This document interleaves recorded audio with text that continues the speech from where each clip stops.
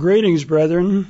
It's a privilege to speak to you on the Feast of Trumpets, about the Feast of Trumpets, and also review why we are here on the Feast of Trumpets.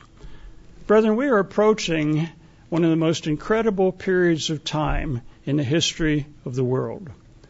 We're looking forward to an event that is literally going to change the course of history for the whole world, and is going to change forever. Yet it's amazing that the world around us is pretty much oblivious of what is coming down the road. They don't understand what is coming. Yet God has given us the privilege to understand what is coming ahead. Now, brethren, the reason that we can begin to understand what is ahead is because we have been commanded to keep the biblical holy days. And God has given us His Spirit, which we read in John 14, 15, and 16, will lead us and guide us into all truth. The reason that the world is lacking in understanding, the reason the world is in the dark, really, about what is coming and what is coming in the years ahead, is that the world is not being led by God's Spirit. The world is being led by a totally different spirit. The world is being totally deceived by a spirit that permeates this world that we read about in the Scriptures. But the world is in the dark, and this has to do with the people in the media, in television, radio, writing the articles in many press releases. They do not understand about the biblical holy days. They don't understand what those biblical holy days picture. They don't understand what those holy days mean, because the world has been told, especially the professing Christian world, they have been told that the holy days are done away with, that Christ came to nail these things to the cross. So as a result, they don't understand what these holy days picture. But we're going to be talking about those things today. The world has been told basically that the holy days have been done away with. They're part of an old covenant. They're not relevant to us today, in spite of the fact that Jesus Christ made the comment in John chapter 5 and verse 17. I'd encourage you to turn there and look at that. Again, the world has been told, especially the professing Christian world, that the holy days have been done away with. They're not relevant today to modern-day Christians.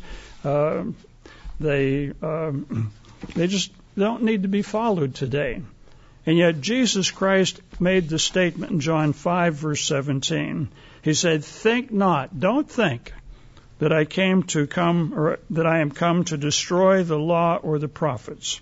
I didn't come to nail them to the cross. I didn't come to do away with these things, the law or the prophets. I am come not to destroy, but to fulfill." I didn't come to destroy them, nail them to the cross, but I came to fulfill them. The word in the Greek means to complete them or bring to completion, or literally to magnify the law and make it holy. You can read that in Isaiah chapter 42 and verse 21.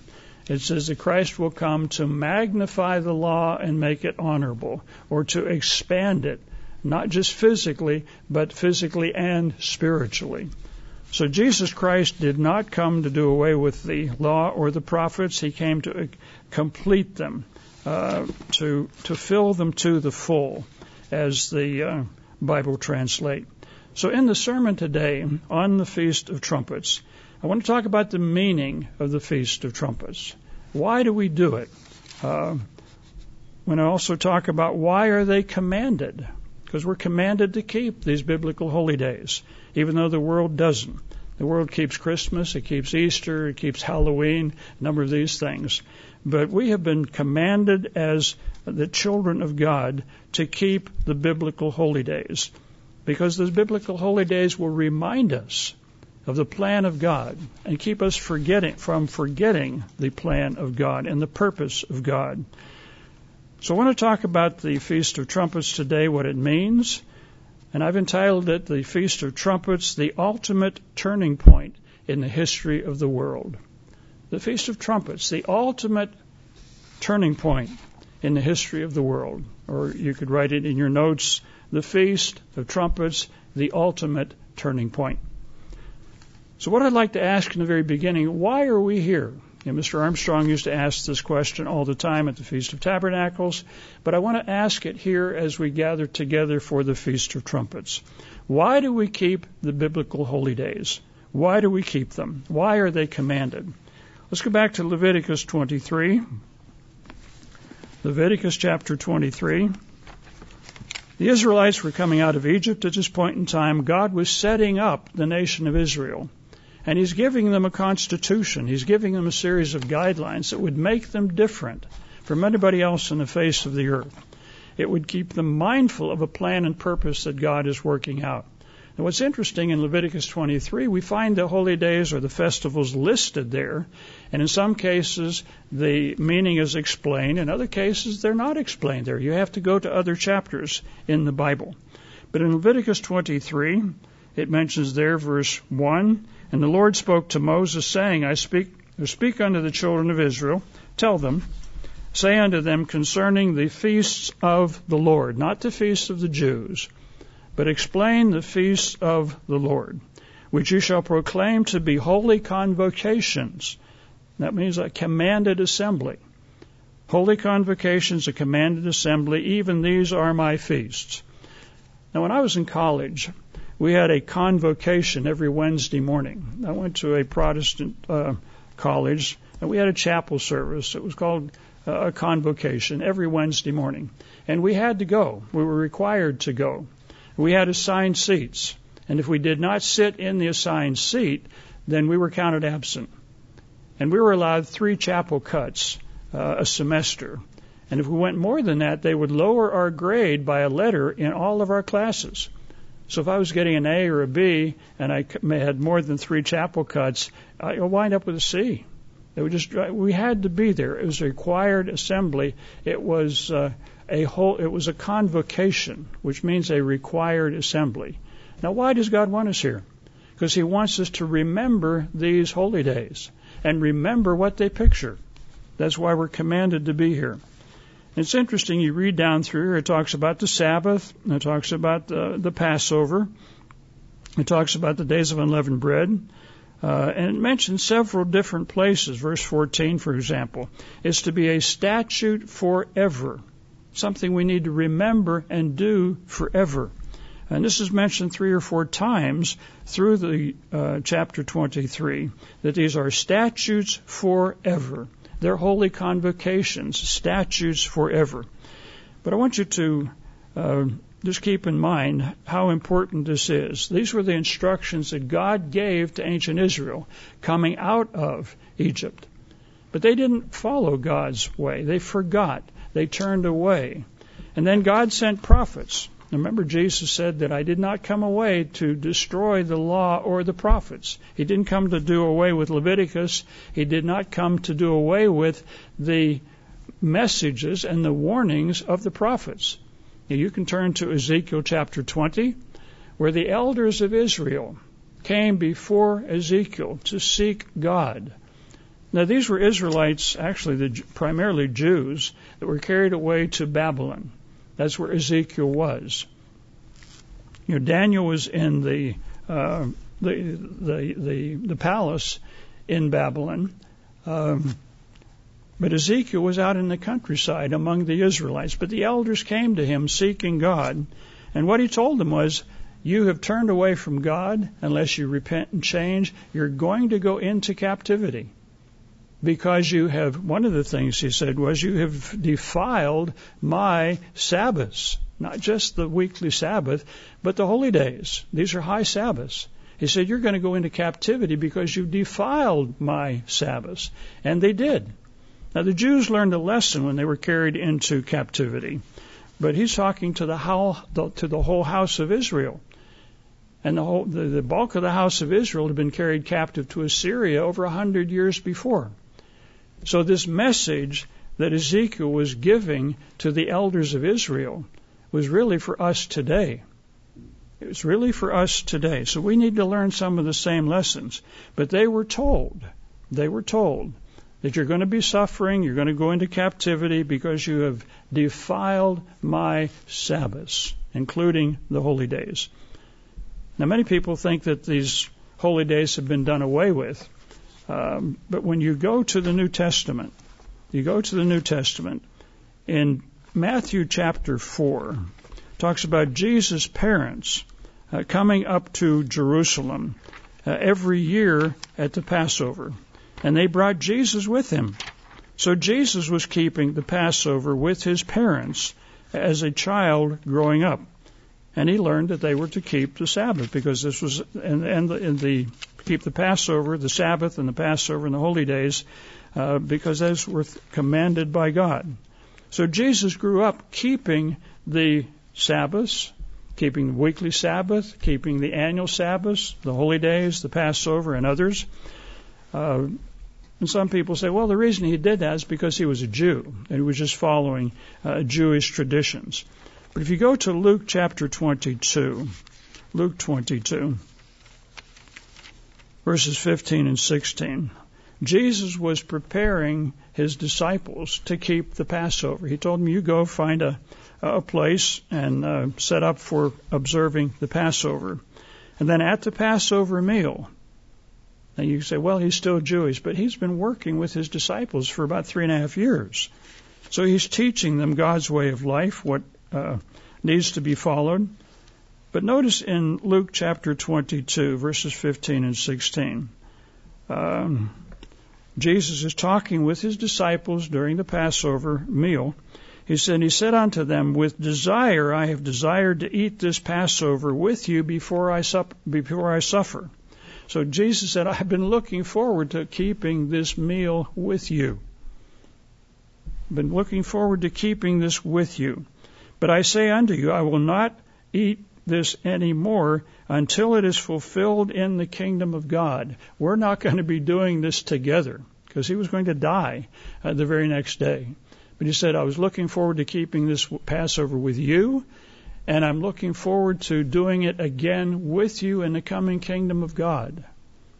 So these have not been done away with. Now, we're just talking about the Passover here, but it applies to all of the holy days. It applies to all of the holy days. You know, Jesus told his disciples in John chapter 7, maybe read the whole chapter, the Feast of Tabernacles was coming.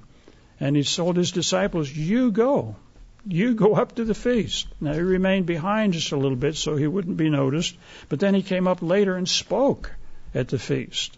He spoke at the feast. So Jesus grew up keeping the biblical holy days. He told his disciples to do the same thing. Now, some people say, well, this is all done away with, so we don't have to do it now. But if you go to Isaiah chapter 66, Isaiah chapter 66, Isaiah is writing here about what things are going to be like in the coming kingdom of God. In the coming kingdom of God, when Christ returns. Now, notice in verse 23, it says, it'll come to pass that from one new moon to another, from one Sabbath to another, shall all flesh come and worship before me, says the Lord. So in the coming kingdom of God, the whole world is going to learn about the holy days. The whole world is going to learn about the Sabbath. The whole world is going to begin keeping the Sabbath and the annual holy days. So the Bible tells us this very plainly. So why do we keep the holy days? Why do we keep the Passover? Why do we keep the Feast of Trumpets? Why do we observe the Day of Atonement? Why do we keep the Feast of Tabernacles? Because these are commanded assemblies. They're commanded assemblies. And as we keep these days, we're reminded constantly of what these holy days mean. You know, I was talking with a friend one time. He had left the church and had stopped keeping the holy days. He said, well, how are things going? And I said, well, we're preparing for the feast. And he said, oh, yeah, the feast. I'd forgotten all about that. When you stop keeping the feast, when you stop keeping any of these holy days, you basically forget them. And you find something else that will replace those days. Might be Christmas, might be Easter. But Christmas and Easter have nothing to do with the plan of God. Yes, Jesus was born, but he was not born on December 25th. He was not raised on Sunday morning. He actually was raised probably Saturday afternoon, late afternoon, before the Sabbath ended. So what we're finding here in the Bible is that Jesus kept the holy days. He kept the Sabbath. He kept the holy days. The early church kept the Sabbath and the holy days. And we keep those today because we're commanded to do that, so that we don't forget what God has outlined. So the Bible tells us very plainly to keep the biblical holy days. And in terms of trumpets, let's go back to let's go back to Leviticus 23 again, because the Feast of Trumpets is very interesting whenever we look at the instructions that were given. Leviticus 23. There are only 2 verses in Leviticus 23 that refer to the Feast of Trumpets, or the Festival of Trumpets. Beginning in verse 24 and 25. It says, "Speak unto the children of Israel, saying, in the 7th month on the 1st day," so this is on the Hebrew calendar, "on the 1st day of the 7th month you shall have a Sabbath, a memorial of the blowing of trumpets, a holy convocation." So a commanded assembly, a memorial, a remembering of the blowing of trumpets. You don't do any servile work. You don't do any servile work. It's stuff that you just do regularly. And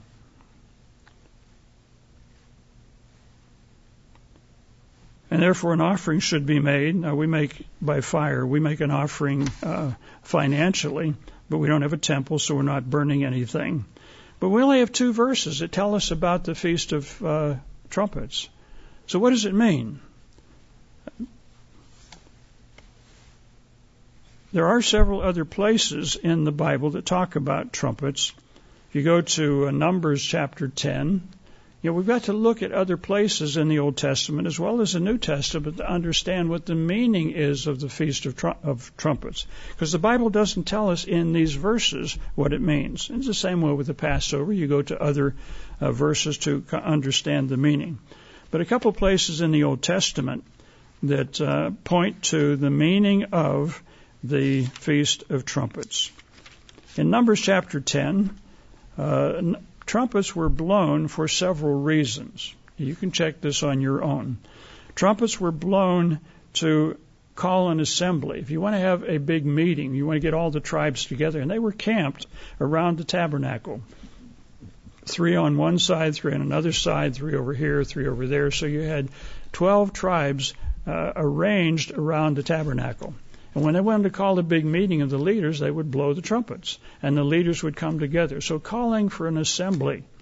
When you go to summer camps, sometimes, especially Boy Scouts, they will play reveille in the morning where they wake everybody up with a trumpet blast. They do that in the Army and the Navy and places like that. And when you're going to bed, they blow taps, which basically sign lights out, go to sleep. But trumpets are used for a number of things. Calling an assembly. If you're marching down someplace and you want to turn out to the right or the left, they blow the trumpets again to give direction. You're going to be changing direction.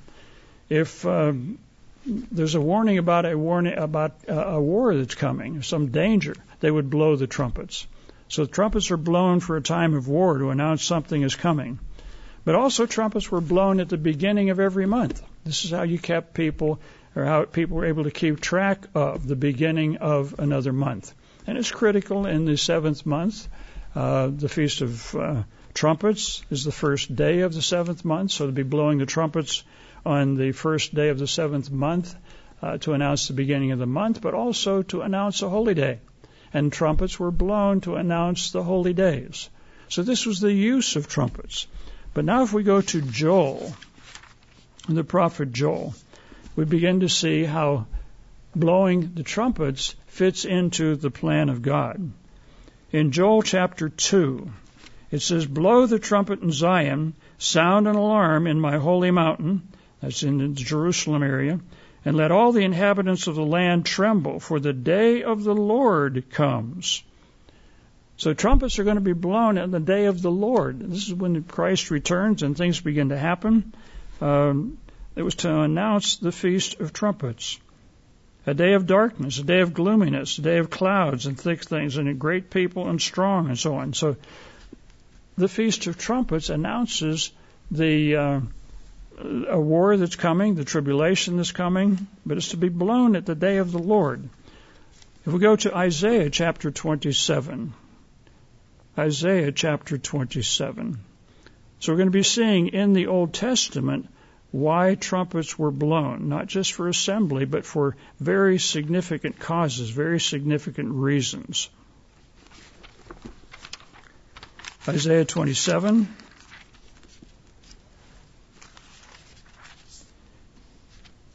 And verse 12. Isaiah 27, verse 12. It shall come to pass in that day, it says that the Lord will beat off from the channel of the river unto the stream of Egypt. And this word here means he threshes. He's going to thresh the area. My uncle had a farm, and years ago they had what they called a threshing machine that would cut the wheat, and it was also then shake it and get the wheat kernels away from the shaft, the wheat and the chaff. But a threshing machine goes over a field, and a field looks very different once you've gone over it with a threshing machine. And that's what this word means. He's going to thresh from the river, and that's from the Euphrates, basically in the Babylon area, the whole way back to Egypt. He's going to clear out the land. He's going to thresh the land. And you shall be gathered, talking to the Israelites, one by one, O you children of Israel. So God is going to thresh the land and regather the Israelites. And this is in the context of blowing a trumpet around the Feast of Trumpets. And it will come to pass in that day, the great trumpet shall be blown. And they, the Israelites, shall come, which were ready to perish in Assyria, and the outcasts in the land of Egypt, and they shall worship the Lord in the holy mountain in Jerusalem. So the Bible tells us in Isaiah and also in Joel that there's going to be a regathering of the Israelites. The trumpet's going to be blown at the day of the Lord when Christ returns. This is what these trumpets mean. It's what they picture. But some people will say, but this is the Old Testament. This is the Old Testament. We're not commanded to do this in the New Testament. Well, God's laws don't change. Jesus did not come back to destroy the law or the prophets, but to magnify and explain the meaning in a much clearer way. If you go to Matthew 24, Matthew picks up on this same theme. The same thing. Jesus' disciples ask him in Matthew 24, verse 3, what's going to be the sign of your coming and of the end of the age? How are we going to know we're getting close to the end of the age? And Jesus tells them, watch for a whole series of things, a whole series of signs. But down in verse 21, let's start there. Talks about all these signs are going to occur, and then it says, verse 21, there shall be great tribulation, such as was not since the beginning of the world, nor ever shall be. In other words, we're at the end of the age. We're going to be approaching, as we approach the end of the age, we're going to hit a period of time that is terrible. That is terrible. Things are going to be happening like have never happened before. But notice in verse 22, and except those days should be shortened, unless Christ returns, stops everything, there would be no flesh saved on this earth. Now, you probably noticed in recent months with the Russian invasion of the Ukraine, they're talking about, well, this could lead to a nuclear exchange. It could lead to another World War III. This is what we're talking about today, concerns. And if those things happen, usually when it starts, it's hard to stop. But Jesus mentions here, except those days should be shortened, there no flesh would be saved, but for the elect's sake. Those that God is calling out of this world to prepare to reign with Jesus Christ. This is one of the reasons Christ is coming back, for the elect's sake, as we will see. Verse 24, it says, there shall arise false Christs, false prophets, and do signs and wonders, that if it were possible, they could even deceive the very elect. That does not mean that the elect cannot be deceived. You've seen and I've seen people come in, understand the truth, then they leave because they get caught up in this or they get caught up in that. It is possible to be deceived if we're not careful. We've got to be alert. The Bible talks about watching and being very careful, being alert. Don't be deceived. We're told not to be deceived. But if it would be possible, if we're not watching, if we get caught up in worldly events and so on, we could be deceived. But then in verse 27, for as lightning comes out of the east and out of the west, so shall the coming of the Son of Man be. It's going to be a shock. You know, when you hear thunder and all of you see a lightning bolt, most people jump because they're surprised. And what we're being told here is, as lightning comes from the east and the west and shines even to the west, so shall the coming of the Son of Man be. Then in verse 29, immediately after the tribulation of those days, the sun will be darkened, there will be signs in the heavens. And then in verse 30, and then shall appear the sign of the Son of Man in heaven, and then shall the tribes of the earth mourn. They're not going to be happy about all of this. They shall see the Son of Man coming in the clouds. In other words, other phrases that relate to this indicate this is going to be a time of judgment. He's coming back to judge the earth, as we will see. And he shall send his angels with the great sound of a trumpet. So Joel was talking about the sound of a trumpet. Isaiah was talking about a sign of the sound of the trumpet. And here Matthew is talking about the same thing in the context of the return of Jesus Christ. This is part of the meaning of the Feast of Trumpets. It's a time when Christ is going to return. Let's notice again what Paul was talking about in 1 Corinthians chapter 16. 1 Corinthians chapter 15, 1 Corinthians 15, beginning in verse 51, 52, 53. And Paul says, I want to show you a mystery. Now, the plan of God, as pictured in the biblical holy days, is a mystery to the world. Because they've not been given God's Spirit, they don't understand it. Even theologians that read the Bible and try and teach from it, if without being led by God's Spirit, they're not going to understand. So Paul was mentioning even in his time, 2,000 years ago, the religious leaders did not understand the plan of God. But he says, and he's writing to the church in Corinth, he says, behold, I show you a mystery. People ask today, well, what happens when I die? I was just talking to a person recently. The lady said, what happens when we die? She's learning about the truth. Paul says, we will not all sleep, but we shall be changed.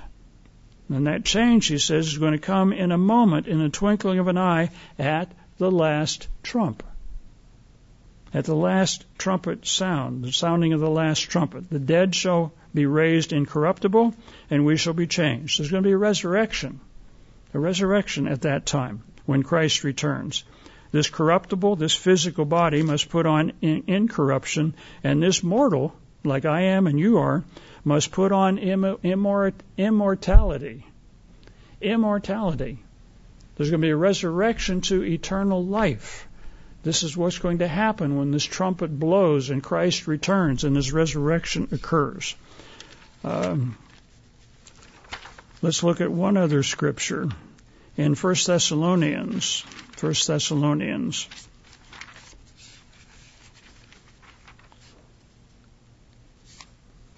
chapter 4. Now, Paul again is talking about this mystery, explaining what's coming down the road, what happens when you die, and what happens in the future. And Paul is just trying to explain to the church in Thessalonica. He says, but I would not have you ignorant, brethren, concerning those that are asleep. And some people say, what happens to my grandmother, my grandfather? What happens to people when they die? I don't want you to be ignorant concerning those which are asleep. Don't sorrow, even as others who have no hope.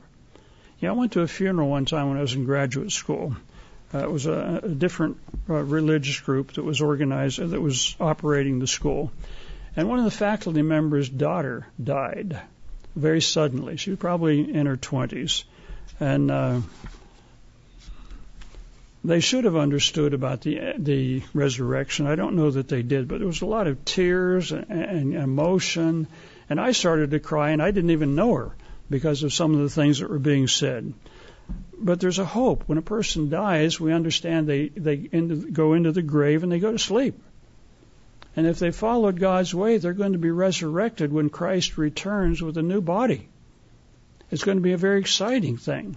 And in the second resurrection, probably friends and relatives that you knew growing up that never understood the truth, they're going to come up in a resurrection. And I think we'd all like to be there to say, welcome back. Now let me explain what I get into. Let me explain what's going on here. And it's going to be very exciting. So there's a lot of hope in the future. But Paul says, I don't want you to be ignorant of what happens when people die. For if we believe that Jesus died and rose again, so even so them also which sleep in Jesus, people that are converted and they die, God will bring with him, bring them back to life. For this we say unto you by the word of the Lord, that we which are alive and remain up to the coming of the Lord shall not prevent or precede those which are asleep. For the Lord himself, now notice this gets back into what we're talking about a trumpet. For the Lord himself shall descend from heaven with a shout, with the voice of an archangel, and with the trump of God. So Paul said at the last trump there's going to be resurrection. Paul is saying here about a resurrection that's going to occur when the trumpet is blown and the dead in Christ shall rise first. Then we which are alive and remain shall be caught up together with them in the clouds to meet with the Lord, and so shall we ever be with him. Now where is this? Where are we going to be with Christ? What we read in Zechariah 14 and verse 4, it says he's going to descend and his feet are going to stand on the Mount of Olives. He's coming back to this earth. And Revelation talks about those that are with him are called and chosen and faithful. So this is the future that we can begin to focus on when we understand the plan of God as pictured by the Feast of Trumpets. There's going to be a trumpet blowing. Christ is going to return. There's going to be a resurrection. And we're going to be with Christ on this earth to reign with him. Let's go also to Revelation chapter 11. Again, it talks about trumpets. So the New Testament really explains more about the Feast of Trumpets than we read in Leviticus 23, and for that matter, what we read in the Old Testament. In Revelation chapter 11, now let's just back up very quickly here. In Revelation chapter 8, verse 1 and 2, it talks about 7 angels are going to be blowing 7 trumpets. Revelation 8, 7 angels are going to be blowing 7 trumpets. And when we get to Revelation chapter 11, verse 15, it says, the 7th angel sounded. So here's the 7th angel blowing on the 7th trumpet.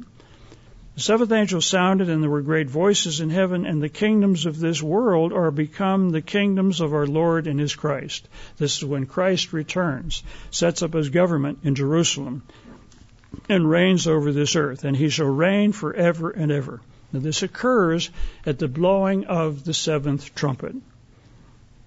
It mentions then the nations were angry, his wrath is come, and a time of the dead that they should be judged. So Christ is coming back to judge the world. He's coming back to judge the nations of Israel, that he should give his reward to his servants and the prophets. So Christ is coming back to reward his servants and reward the prophets for what they've done. There's going to be a crown that's passed out, Revelation chapter 3, to those that are faithful and with him. So he's coming back to give rewards to the servants, the prophets, and to the saints. You and I have been called to become saints. You know, saints are not people that have been canonized by the Vatican. Paul addresses the churches as saints or called to be saints. So it talks about a reward here given to the saints, and this is going to come on the Feast of Trumpets, and to them that fear his name, small and great, and he's going to destroy them that destroy the earth or deceive the earth, people on the earth. So Christ is coming back with rewards and with consequences. But all of this occurs in the context of the Feast of Trumpets. When trumpets are blown, the 7th trumpet is blown. So what is it about the trumpets that we need to understand? The Old Testament doesn't fully explain the Feast of Trumpets, but the New Testament adds dimensions that are not found in the Old Testament. And it's talking about the return of Jesus Christ, the resurrection of the saints, and the setting up of the kingdom of God on this earth. This is what the Feast of Trumpets is all about. And when you stop keeping the Feast of Trumpets, it's Old Testament, it's not required today, then you lose sight of this incredible dimension of what the Feast of Trumpets actually means. It's a very exciting time. Now let's ask a few other questions here and focus on some things. How does the Feast of Trumpets relate to us? How does it relate to you and me? Now we've already read in 1 Thessalonians that it's going to come back as a thief in the night. Christ is coming back as a thief in the night. It's going to be a surprise. People are not going to be expecting it. And it's going to catch a lot of people off guard. Actually, the scripture that I wanted to talk about here is in 1 Thessalonians chapter 5. Because Paul continues his discussion from chapter 4, talking about the trumpet being blown, Christ returning. But in verse 1 of chapter 5, it says, "But of the times and the seasons, brethren, we have no need to write to you." In other words, you should understand these things. "For you yourselves know perfectly that the day of the Lord will come as a thief in the night." People are not going to be prepared. They're going to be surprised. One time, shortly after my wife and I got married, we were living in an apartment in Pasadena, and it was a long building and it had a long porch out in the front with the apartments along that porch. And one night in the summertime, we didn't have a big air conditioner there, so it was warm. We had the front sliding glass door open, actually the screen. No, the door was open. We had the screen closed. So we watched a movie or something and then went to bed, and we forgot to shut this sliding glass door and lock it, which we normally did. So we went to bed, went to sleep. I don't know, about 2 or 3 o'clock in the morning, I kind of half awoke, and I had this feeling there's one too many people in the bedroom. There's one too many people here. I had a metal bookcase in the corner, and I had my car keys and some change on that, and he must have rattled that. And when I woke up, I kind of looked over there, and I saw this shadow in our bedroom. And it was unnerving. I didn't have any way to defend myself, so I just made my voice as low as I could make it go, and I said, "Get out of here!" And the guy jumped, and I jumped, and my wife screamed. He ran for the door, and as he went out the door, he kind of bumped it a little bit. So whenever I started through the door, I ran smack right into the door, which is probably a good thing, because if I would have grabbed a hold of him, we would have probably had a fight, and I don't know what would have happened after that. So by the time I kind of recover from my dazed collision with the edge of the door, I got to the front door, and he was gone. I could see him going down the porch and then down the stairs and out to out of the building. But he came in as a thief in the night, and we didn't sleep very well for the next couple of nights because it was just afraid that somebody else was going to break in. But what Paul is talking about here, the return of Jesus Christ, the day of the Lord is going to come as a thief in the night. People are not going to be prepared. Now, why is that? Well, when you listen to news broadcasts today, whenever you read stuff on the internet, nobody's really talking about the return of Jesus Christ. They're talking about a great reset that Bill Gates and Klaus Schwab and these people are going to try and pull off to save the world. Reorient everything, restructure everything, reset everything. This is our opportunity. They're looking for physical interventions by physical human beings to solve the world's problems. Yet if we go back to Matthew chapter 24, talking about what's going to be happening when Christ returns. Matthew chapter 24. And we need to think about these things because we're going to be facing these decisions and facing these events, watching these events in probably the not too distant future. Matthew 24, verse 31, talks about this great sound of a trumpet. Christ is going to return.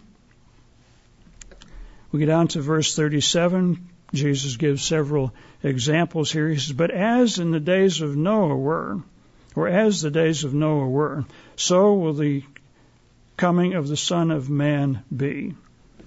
When you go back and you read Genesis chapter 6, what things were like in the days of Noah, it talks about the earth was filled with violence, what's happening today in our world. The world is filled with corruption, what's happening today in our world. All the corruption in government, the corruption in business, corruption in theology.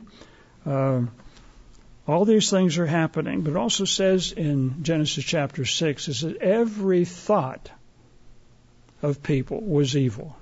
Every thought. You know, when you turn on your computer, what pops up on the screen? A whole lot of stuff you don't want to see or don't want to read about. Advertisements, trends. It's evil, the things that are happening today. When you compare what's happening today to what happened in colonial America, especially in Protestant, Puritan New England, is very different. You know, John Adams, second president of the United States, read about 5 chapters a day in the Bible.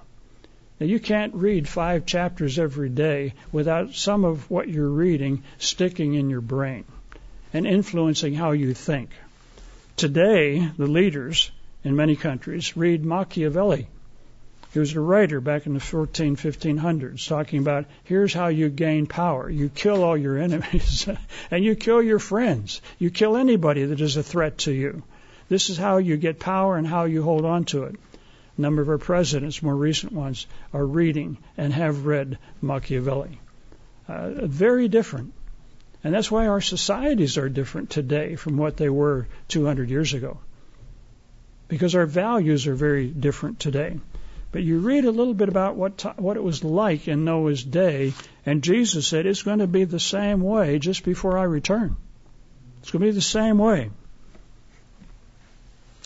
So the Bible talks about why Jesus Christ is coming back. It talks about what conditions are going to be like. But I'd asked the question earlier, why are people going to be surprised? They're going to be surprised because nobody's talking about it.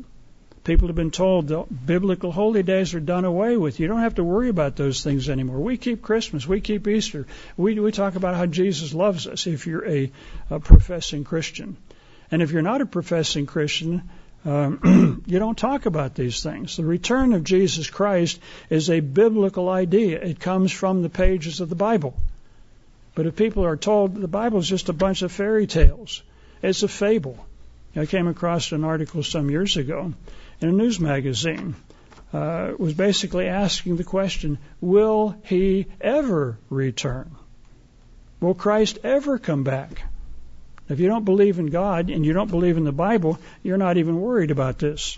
But notice in 2 Peter chapter 3, Peter's writing about things in the future, what things are going to be like in the future. In 1 Peter chapter 3, verse 3, Peter says, knowing this first, that there shall come in the last days scoffers, walking after their own lusts, and saying, where is the promise of his coming? In the last days, they're going to be talking about these things. Will he ever return? The article that I came across a couple years ago. Scoffing at people, laughing at people that believe that Christ is going to come back. You know, we need to realize what the Bible is talking about and how that fits with us today. You know, Bill Gates is not looking for the return of Jesus Christ. Klaus Schwab with the World Economic Forum is not looking for the return of Jesus Christ to solve problems. You know, Mr. Gates says he likes to solve problems. So he wants to develop vaccines that will take care of any disease that comes along. We're running out of food. He wants to have everybody eating fungi burgers, hamburgers made out of mushrooms, things like that, so that we don't have to waste a lot of energy raising cattle. These are human ideas to try and solve the problems of mankind. But we're not looking, we're not being told about what is coming and why it's coming. There's another scripture back in Jeremiah. You might want to read Jeremiah chapter 2. Read the whole chapter. It's kind of a summary of Israel's problems. Notice in verse 2 of chapter 2, it says, "Go," and this was Jeremiah's commission, "go and cry in the ears of Jerusalem," saying that I remember you, talking about God remembering Israel when Israel was holy. and yet they've turned away from God. Down in verse 4, hear, O the word of the Lord, O house of Jacob, and all the families of the house of Israel. So this is not just written to the Jews, it's written to the whole house of Israel. It talks about you've turned away from me, you've forgotten me. But notice in verse 8, it says, the priest said, the priest said not, or the priest didn't say, where is the Lord? They that handle the law knew me not. The individuals that were charged, the Levites and the priests, that were charged with teaching people the Word of God, God says here, they don't know who I am. They don't know me. And yet they're trying to preach to people and teach people. Later, I think it's in Jeremiah 5, it talks about that the priests are full of hot air. They like to talk, but they don't talk about the Bible. I saw something recently where a considerable percentage of professing Christian ministers don't really believe what's in the Bible. It's just a book. It's just a book. So those that handle the law, the word here for handle in Hebrew is tapas, T-A-P-A-S. You know, if you have a bow and arrow, you learn how to handle it. You learn how to use it. And what he's saying here, the people that handle the law, that are supposed to be teaching the principles of the law, don't know me. Don't know me.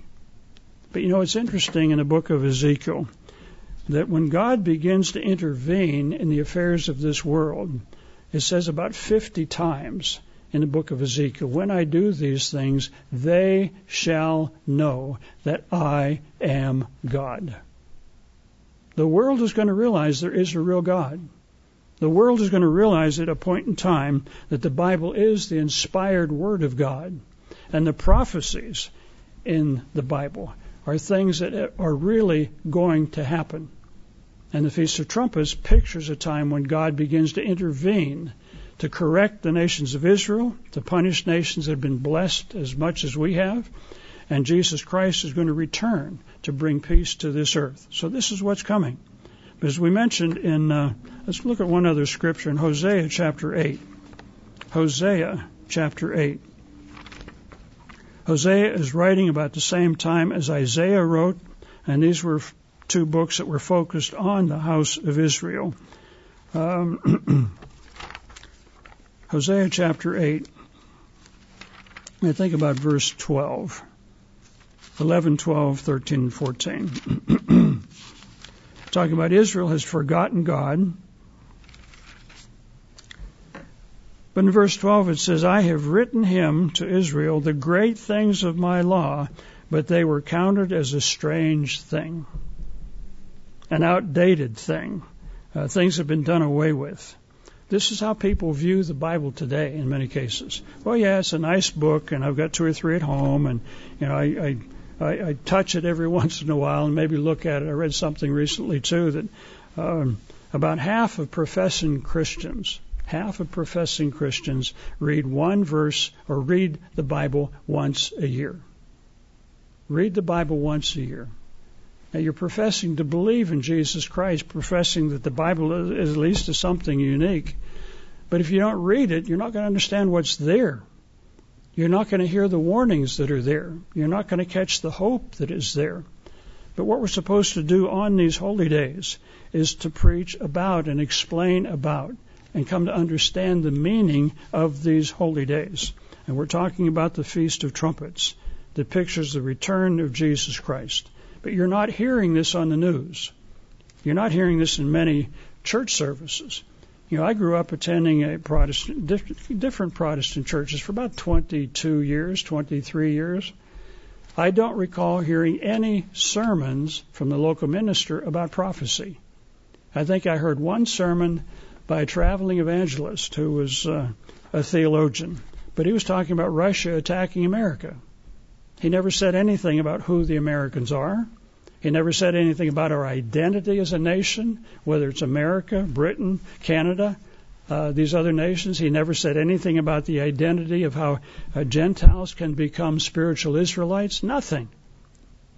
Nothing. I remember talking with another young fellow, and he was saying, I don't preach much about prophecy because I don't understand it. And yet he's a preacher. But people look at the Bible kind of strange. That if you believe it and you're trying to follow it, they say you go nuts. Because it's full of contradictions and nobody believes it anymore. It's not really relevant. These are the ideas floating around. But Hosea prophesied, and he's writing about 2,700 years ago. I have written him, Israel, the great things of my law. Those laws were delivered at Sinai. And when the Israelites were around Sinai, there was an earthquake and there was fire. It was real fire. It was like a 4th of July. God was getting their attention. He did the same thing to the nation of Egypt with the plagues. They began to realize, as the Egyptian wise men said, this is the finger of God, when they could not duplicate what Moses was doing. They realized there was a power there greater than themselves, than anything that they had. So I've written them the great things of my law, but they were considered a strange thing, outdated, done away with. This is how people view the Bible today. So, brethren, let's look at a couple of other things that we just need to be aware of that are going to be happening just prior to the return of Jesus Christ. Jesus listed a whole series of things in Matthew 24, in Mark 13, and Luke 21, a whole series of things to watch for. It talks about wars and rumors of wars. Nation will rise against nation. Kingdom will rise against kingdom. The word for nation in the Greek in Matthew 24 is ethnos. So what it's talking about is one ethnic group will rise against another ethnic group. And that is happening today in big time, much more over the last 5 years or so. Jesus also said a kingdom that's divided against itself, a kingdom divided against itself, like a house divided, cannot stand. And we are being divided today. And there's outside forces that are pushing this whole thing. There are Marxists involved and other people. What they want to do is get everybody fighting each other. We're fighting Republicans against Democrats, blacks against whites, Christians against non-Christians, conservatives against liberals. And what it's doing is dividing our country. It's dividing our country. It's going to bring our country down. And this is what is prophesied. We've been saying these things for 50, 60, 70, almost 80 years about what is coming. In Deuteronomy chapter 28 and verse 20, Deuteronomy 28, Leviticus 26 are the blessings and the cursings, and these were the conditions of the covenant that God made with ancient Israel. And the covenant was really very simple. If you obey, you're going to be blessed. If you disobey my instructions, you don't follow my guidelines, my laws, there will be consequences. But in Deuteronomy 28, verse 20, God says basically, it will come to pass if you don't listen to me. Verse 15, if you don't hearken to the voice of the Lord, all these curses will come upon you. But down in verse 20, he says, the Lord shall send upon you cursing, vexation, and rebuke you, and I'm reading from the King James, the old King James, in all that you set your hand to do. Everything that you set out to do is going to go bad. Your President Trump, his theme was Make America Great Again. But where are we today? Just a couple of years later, we've got a food crisis. We've got a gasoline prices that are going up because we have stopped building pipelines. We've put limits on leases for oil areas. We're doing these things to ourselves, this invasion of Russia into the Ukraine.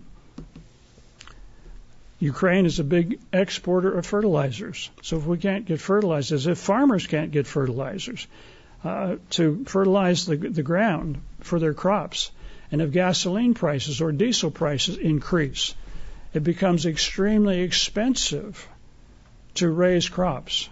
Now, we've got some resources here that developing nations can't get a hold of because they don't have the capital to do it. But we're in trouble today in many ways. We're promoting homosexuality. This is dividing the nation. The Supreme Court appears to be at least considering not allowing abortions, And there's people going to demonstrate against that and demonstrate for that. And this is another issue that's going to divide us. And this is being promoted and pushed by forces really outside the U.S. and some within the U.S. But it says, whatever you set your hand to do is going to be a curse. It's not going to turn out that way. Until you are destroyed, until you perish quickly because of the wickedness of your doings, whereby you have forsaken me. We forget God, the consequences are going to come back upon us. But it says it's going to perish quickly. It's going to come down suddenly. And the Bible mentions about half a dozen places in Isaiah, about a half a dozen places in Jeremiah, and at least once in Hosea, that these things are going to come suddenly. They're going to come suddenly. So we need to be watching, because things are going to happen much quicker than we thought it would even be possible. In Jeremiah 30, it talks about a time of Jacob's trouble. Here, Jacob's name was changed to Israel. Jacob had 12 sons. These 12 sons became 12 tribes and then 12 nations. And these are the Israelite nations. And it's talking about a time of Jacob's trouble, a time when all of the Israelite nations are in trouble. And it's going to come at the end of the age. But what's interesting when you read through Jeremiah 30, and especially the last verse in the chapter, it says, in the latter days you will consider these things. In the latter days, all of this is going to make sense. See, these are things that are going to be happening and leading up to the return of Jesus Christ. He's going to have to come back at the blowing of the trumpet to intervene in world affairs to save things, to keep things from totally falling apart. But he's coming back in part to gather the elect, to regather Israel eventually, to judge Israel and to judge the world. So, brethren, this is what is happening. This is what is coming. Some other prophecies, things are going to happen before Christ returns. You can go to Isaiah chapter 3. Let's go there just very quickly. Isaiah chapter 3. It's talking about the sins of Israel, and God's going to begin to intervene. But it talks about things that are going to happen as we approach the end of the age. Isaiah chapter 3, beginning verse 1, says, Behold, the Lord of hosts, takes away from Jerusalem and from Judea, or from Judah, the stay and the staff. There's going to be problems of food security. We've had bumper harvests over recent years. But with this lack of fertilizer this year, during this growing season, and with the increasing cost of gas and diesel, they're talking about real food problems, or food security problems, as we approach the end of the year. Now, at the Feast of Trumpets, we're going to have to see how this is going to be playing out for the rest of the year. But he's going to take away the stay and the staff. There's going to be problems of food security and water. It says the mighty man and the man of war and judge, in other words, the experienced leaders, are going to be removed from the scene or leave the scene. There are people in the military today that are extremely specialized, but a lot of people are leaving the military, especially in the United States, because of the promotion of homosexuality, that we're all equal and everything like that. The experienced people are leaving. I was talking to a fellow in South Africa a year or so ago. He said the same thing is happening to the Army down there. He said back in the 70s or 80s, he said we were on par with the Israelis in terms of the power of our military. He said that's all changed. He says that all has changed. In verse 4 it says, I will give children to be their princes. In other words, inexperienced people, politicians that don't know the laws, they don't understand the lessons of history. I will give these inexperienced people to be your princes, and babes will rule over them. The child will behave himself proudly against the ancient. Down to verse 9. The show of their countenance doth witness against them. In other words, the expressions on their faces and what they do, they declare their sin as Sodom, talking about our peoples today. You look up what was the reason that Sodom and Gomorrah were destroyed. You go over there now, there's nothing there but piles of sand and rock. but it was once a thriving area through that region. Lot told Abraham, let me go over there. You can go someplace else, but I'd like to go over there to Sodom and Gomorrah because it was thriving at that time. Apparently they were irrigating at that time. But they were also practicing homosexuality wide open. And what we're doing is the same thing today. I saw an article just recently about a drag queen that has been ordained as a minister in the Methodist Church. And people are inviting him or her or whatever she is to come speak to them. He said being queer is divine. The Bible says exactly the opposite. It said to be queer is an abomination. To have a homosexual relationship between a man or a woman, between men or between women, is an abomination. That's what God says about it. But that's not what we're saying today. I think it's just a matter of time until God pulls the plug. And that's going to happen at some point in time. I believe it's in Daniel 8 or Daniel 9 where it talks about that God is going to come back, Christ is going to come back when the transgressors have reached their fullness. When you look up some other translations, it says he's going to come back at a time when wickedness exceeds the limits of God's mercy.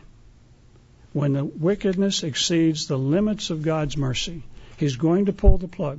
And that plug is going to be pulled when Christ returns at the Feast of Trumpets. This is why we need to be watching. This is why we need to be aware of what's happening. Brethren, we keep the Feast of Trumpets because they're commanded assemblies. It's one of the commanded assemblies. We're to keep these holy days because they picture the plan of God. I had never heard that until I came in contact with the Church of God.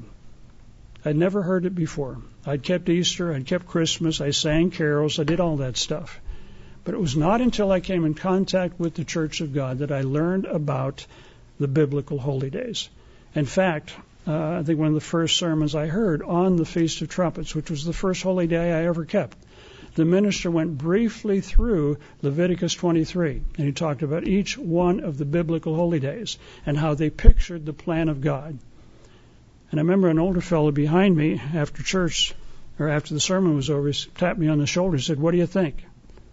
I said, "This man just blew my mind." This minister just blew my mind. I said, I've never heard anything like this. But it makes sense. It makes sense. Very quickly, the first 3 holy days, or festivals, the Passover pictures the fact that Christ died for our sins. We don't deserve to be forgiven, but he died so that we could be. Days of Unleavened Bread pictures putting sin out of our lives. We've got to develop the mind and the character of Jesus Christ. Philippians chapter 2 says, let this mind be in you that was in Jesus Christ. We develop that mind by praying about it, by reading the Scriptures, feeding on the Scriptures of God. And then the day of Pentecost pictures the outpouring of God's Spirit, which began the New Testament church. Romans chapter 8 mentions that without God's Spirit, we are not Christians. Without God's Spirit, we are not His. We receive God's Spirit when we repent, when we're baptized, have hands laid on us. And then the minister asked that God would give us His Spirit. That's a promise. It's a gift, we're told. In Acts chapter 5, verse 32, it said God gives His Spirit to those who obey Him. And it's a gift that God gives us at that time. But these first 3 festivals are historical. Christ died 2,000 years ago. The Holy Spirit came about that same time. But the last 4 holy days are prophetic. They have not happened yet. And trumpets is the turning point. It's the pivot point. Everything begins to happen from there on out. So the Feast of Trumpets is extremely important. That's why they're blowing the trumpets, to wake people up and say, look, this is important. You need to pay attention to this. The Feast of Trumpets, as we saw, pictures the return of Jesus Christ. This trumpet is going to be blown, announcing what is coming, announcing this great change This turning point in history has arrived. It's literally going to shake the world. So the Feast of Trumpets pictures that. The Day of Atonement pictures the binding of Satan. We're told this in Revelation chapter 20, first couple of verses. Christ is going to come back and bind Satan. He's the influence. He's the spirit that has deceived this world. He's going to be bound for 1,000 years, so people are not going to be influenced by that spirit anymore. They're going to be influenced by God's Spirit. And then comes the Feast of Tabernacles, picturing the 1,000-year reign of Jesus Christ on this earth. This is the hope of the future. This is the hope of the future. And we can be part of that if we get with the program now. If God has opened your mind to understand the truth, work with that, grow with that, so that God can use you and you can be part of His coming kingdom. And then the last great day, and some people are debating about, well, is that really different or whatever? No, the last great day is a second resurrection that comes at the end of the millennium. Again, read Revelation chapter 20. When everyone who's ever lived is going to be resurrected and have a chance to learn, possibly about 100 years, another lifetime, in which to learn and compare. Well, we did it this way once. Look what happened. Let's try this way over here. So, brethren, these are the biblical holy days. We keep them because we're commanded to keep them. They're commanded assemblies. They're holy convocations. And we're here to review. Because if we don't do these things, we're going to forget. And human beings are just like that. You know, I make notes to myself so I don't forget things. God has given us a book that we need to focus on so that we never forget what is in that book. I'd like to mention just a couple of other things. Turn to Luke chapter 12. Luke chapter 12, verse 48. Luke chapter 12, verse 48. The latter part of that verse says, "For whom much is given, for unto whom much is given, much will be required." For whom much is given, much will be required. We've been given an understanding of the plan of God. We've been called out of the darkness into light to understand what is coming. Don't take that lightly. Don't take that lightly. Don't walk away from it. You've been given an opportunity to understand the plan of God. God is not giving that opportunity to everyone right now.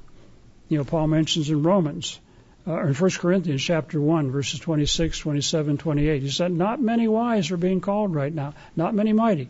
He's calling a few to begin to understand so they can grow and prepare to reign with Jesus Christ. And to let God mold you and fashion you so that you can become part of His family. To whom much is given, much will be required. What's required of us today is to grow and to learn, to preach the gospel to the world, not just get together in little groups and talk about Jesus. We are to be preaching the gospel of a coming kingdom of God to the world and warning about what's coming, but also preparing a people to reign with Jesus Christ. Brethren, we read in Matthew 24, Mark 13, Luke 21, about 6 or 7 times, Jesus said, watch. Watch and be ready. We've been talking about what to watch for, the prophecies that are coming to pass. And to be ready means we have to be building a relationship with God, drawing closer to God, understanding His way, understanding what He wants us to do. Let's turn finally then to Matthew chapter 7. And a very sobering scripture to end with. But again, the Feast of Trumpets is a warning. It's a warning. It's a wake-up call. It's announcing that some big events are coming. In fact, the biggest event in the history of mankind is coming. If you've been called to understand the truth, don't take that lightly. Grow, prepare. But notice what Jesus was telling His disciples. Again, this is the Sermon on the Mount where Christ is talking with His disciples. He's trying to explain some things and help them understand. In verse 21, it says, not everyone that says to me, Lord, Lord, shall enter into the kingdom of heaven, but he that does the will of my Father which is in heaven. You know, keeping the commanded biblical holy days is the will of God. He doesn't want us to forget. He doesn't want us to lose out on our opportunity. But then He says again, many will say to me in that day when Christ returns, Lord, Lord, have we not prophesied in your name? preached sermons, preached sermonettes, did Bible studies, did nice things for people.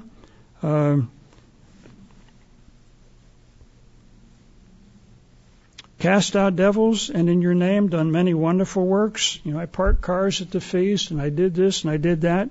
But notice Jesus' response. Then I will profess unto them, I never knew you. You never prayed very much. We never talked very much. You never really had time to study your Bible. Maybe we were one of those people that read the Bible once a year, a verse or two. I thought I was a Christian growing up in high school and through college, because my mom was a Sunday school teacher, my dad was a deacon and an elder, and I had memorized some scriptures, John 3:16, John 10:9, and a few other ones, and I thought I knew the Bible. I didn't know the Bible. I knew some things about it. I had one or two or maybe three, but I didn't know what was in the book. Brethren, we are approaching one of the most incredible periods of time in the history of this earth. Things are going to get very bad. Things are going to appear that they're insolvable, the problems, but there's going to be people trying to figure it out. But we've been told that Jesus Christ is going to have to come back to solve the problems of this world. His return is going to be a surprise because people are not being prepared. They're not watching. They're not ready. That's why Jesus said several different times, 5 or 6 or 7 times, watch and be ready. Watch and pray that you'll be ready. Use the time, brethren, maybe even at the feast, to take some time to think about why are you going to the feast? Why are you keeping these biblical holy days? Do you understand what they mean? But are you doing something about it? Are you preparing for the return of Jesus Christ? Will you be ready when he returns?